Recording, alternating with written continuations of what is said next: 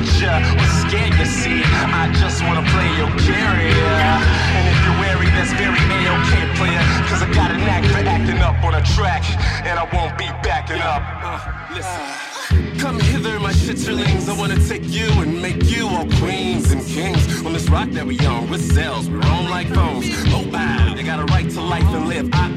Not gonna take no shit from powers that be. With his new album, Call Me By My Rap Name, Chicago MC Pat Battle is bringing danger back to hip-hop. Today, he joins me in the studio so we can get to know him and what makes his music so special. Pat Battle, welcome to Vocalo. Thank you so much. I really appreciate being here. Thank you for having me. I appreciate what you're bringing to the hip-hop table, but I want to take it back to the beginning. Let's talk about how you got started in this rap game. Where in Chicago are you from, first of all? I'm actually kind of from nowhere and everywhere. I've moved around quite a bit in my youth. I've spent the majority of my childhood in Forest Park, which is a west suburb of Chicago. Mm-hmm. I've moved around maybe 25 times, though. So I've spent time in Hanover Park, the west side of Chicago, Rogers Park, what have you. I would say I first got into hip-hop. My involvement with hip-hop began at age 13. Mm-hmm. I started writing rhymes at 13. I actually had a project in an 8th grade literature class, and it was supposed to be just poetry. Yeah. And I took so long writing my poems, which essentially became my first raps, that, I ended up writing past the due date.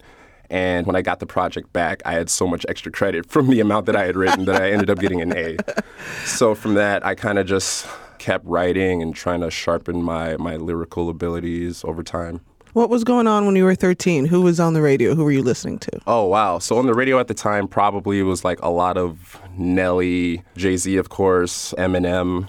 And my involvement with that is I'm very much influenced by Eminem. Mm-hmm. And this was during the internet age. So sure. When I tried to download Eminem's songs, it's kind of how I discovered underground rap. Because all the LimeWire labels were up? Exactly. So you are learning from arguably one of the best lyricists to ever pick up a microphone. You're at a very sponge-like age for music appreciation. Things are just settling in. So now you're 14. You're in high school. Mm-hmm. Back in my day, kids would battle rap each other in the hallways. Were you Pat Battle, Dangerous MC as a freshman in high school? I absolutely was. Going into high school, I made it up in my mind that I wanted to be known as a battle rapper. I think that's around the time that 8 Mile came out. Yeah. So obviously everyone my age just went crazy over that, as well as the soundtrack. Oh, sure. And so Mom Spaghetti. Absolutely. I would just kind of freestyle in the lunchroom at times, and then other people would want to battle me. And, we weren't that great, but we tried. And just my high school experience in general was very interesting. I went to Glen Bart South in Glen Ellen, which is out further in the suburbs. Mm-hmm. That experience definitely had an impact on me as a creative person. I experienced a lot of direct racism from the student body and faculty at times. So I suppose that hip-hop was my outlet, for me to kind of get some things off of my chest, because I didn't know how to communicate what I was going through at school to anyone at home or any viable authority figure. Yeah. The nomadic lifestyle that you led as a young person must have allowed you to pick up muses from different parts of the city and suburbs, a lot of different influences. Yeah, absolutely. So I've spent the majority of my life living in the suburbs, going to majority white schools. I consider myself someone who operates pretty fluidly within the quote-unquote white world. However, the trials and tribulations of Black life do not end at the city limits, I know a lot of people in my life and my family who've been shot and killed, people who've been incarcerated. And I think I'm able to bring something to a white audience from a Black experience because I spend a majority of my time communicating with white people. And I feel that sometimes MCs are kind of pigeonholed in this corner where, they can only communicate to people of their own generation. And that's fine, but I wanna talk to people who I feel aren't being talked to about my experience. Yeah. And who are those folks? White America, for sure. Yeah. Absolutely. I feel like this album is like a scream. It's a scream to liberal white America about some of the things that I've experienced as a Black male in America. I'm a freaking American man, known as the Negro. Peace in the Lagos, you keep the ego, let ego, the ego. Insert your halo straight up your a-hole stat through the O-ring past the crack. Suppose I'll pass on the master's hat, cause needless to say, I'm beautiful. God damn it. But I wanna be brothers that live on infinite beyond the song. I'm Jill Hopkins. You're listening to Vocalo. Joining me in the studio is Chicago MC Pat Battle. Your mission is to make rap dangerous again, which looks great on a hat. But when do you think it stopped being dangerous? I don't think you can pinpoint it exactly. I think that over time, just the language in rap has been watered down. Even the production in rap has been watered down. Mm-hmm. It's kind of like this laid-back, lazy approach to the genre. Mm-hmm. I saw a meme that kind of made a lot of sense to me on the internet the other day. It was someone was saying, I used to listen to music by drug dealers. You listen to music by drug users. Oh, snap. How do you bring this danger back while still appealing to rap fans who've maybe been lulled into complacency by, like, pop rap? Profanity. I'm a very, very huge advocate of profanity. Not in the sense of just using it for the sake of using it. Mm-hmm. I think it can be used very effectively. I'm the type of rapper who believes that every single word that you write and that you record and you perform, every single word counts. Mm-hmm. And so when I use any word, like when I do say it's to emphasize like a passion or a rage behind my mm-hmm. words, an appropriate rage, I'm a big fan of David Simon in The Wire, and there's a quote that he had from one of his speeches, and he said, rage is the only appropriate response to some of the things that are going on today in the world politically and socially.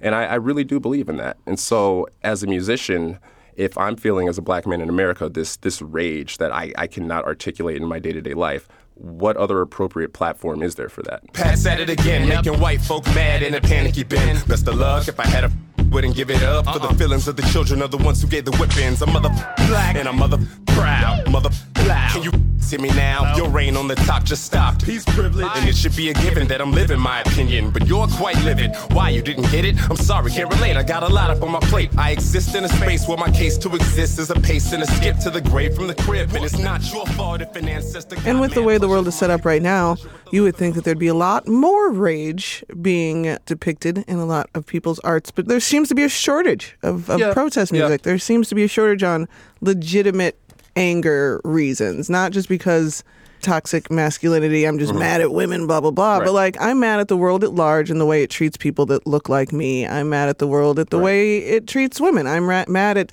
being marginalized and being unheard. And somehow that doesn't seem to translate into a lot of art. Why didn't you decide to go that way and just make stuff that would fill a dance floor and sell records and not express who you are raging inside? I would say because I think later in my life, after I've done all the things that I'm going to do, I would probably end up considering myself a writer before a musician. Mm-hmm.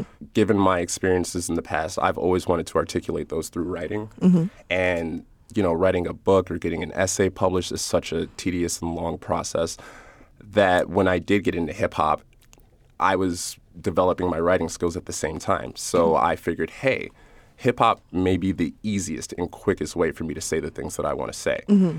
And that being said, I don't have time to waste on any song. I do have rhymes that are funny, but they're still poignant. And I do have rhymes that are very abrasive and, I will admit, questionable to some. I'm always willing to debate with anyone about those. Even though, ironically, the album feels like a shut the f*** up and listen album, I do want it to incite conversation. Yeah. You mad? You mad? Who's bad? Stop that black guy. I don't like what he said. Stop these cops. I don't like to be dead, and I don't like to be fed. That liberal bull.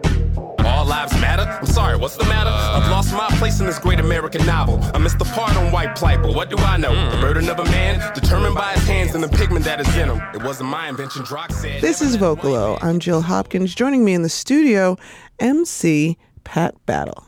I love art as a conduit to conversation. I love art as a reaction to current events. But what happens if somebody that you actually do like gets to be mayor or president? What do you write about that?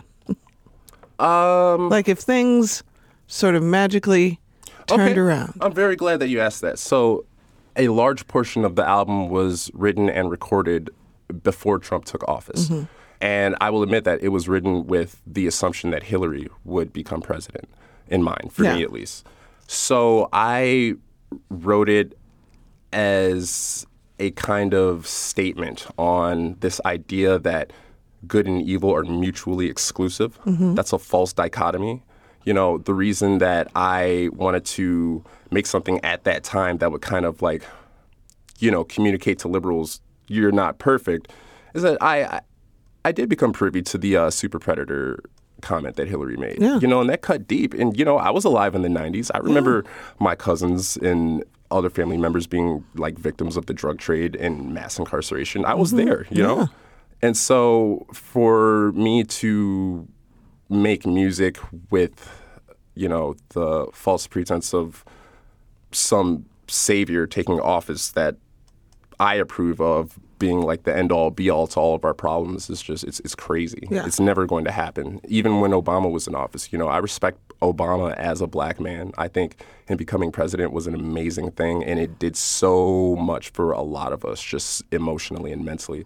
But still, you know, what is he president of? Yeah. The United States. Mm-hmm. What do we know about the United States? It ain't never been great. Exactly. I want people to say, like, let's make America great for the first time ever. Yeah. And that also reminds me of, you know, like, for instance, during like a State of the Union address with any president, at the end they would say, like, God bless the United States of America. Like, I don't have a nationalist bone in my body. It's like, God bless the planet. We're all here on the same rock, you know? It's just weird, arbitrary boundaries. Now, the album is called Call Me By My Rap Name, and it's out now, and I imagine that it was such a huge labor of love, and now that it's like out, it's your baby, it's out here taking steps into the world. Mm-hmm.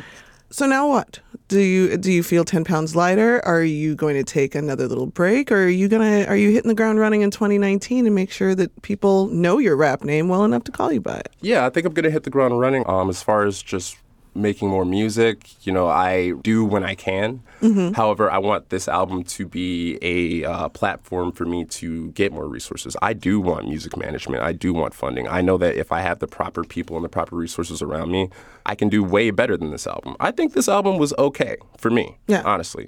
You know, It took a long time for me to make, and I put my all into it, but I know that if I can focus on music primarily and not have any other things to worry about, I know that I can do some amazing things. We're happy that it's out, and we think it's more than okay.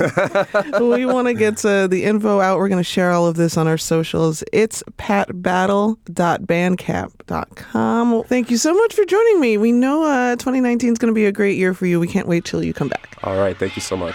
Now, I got some fam in the birds. I got some folks in the hood. From the west side to the wood. Auntie said, give me some shuds. Mama and them did what they could. We got the Smith and the Jones. Skinny and made on their bones. In all available tones. Most of us haunted by loans. Few of us got us a home. Some of us fuck with the rhymes. Some of us murdered and gone. A lot of us done us some time. All of us grind from 9 to 5. All of our lives in a surprise.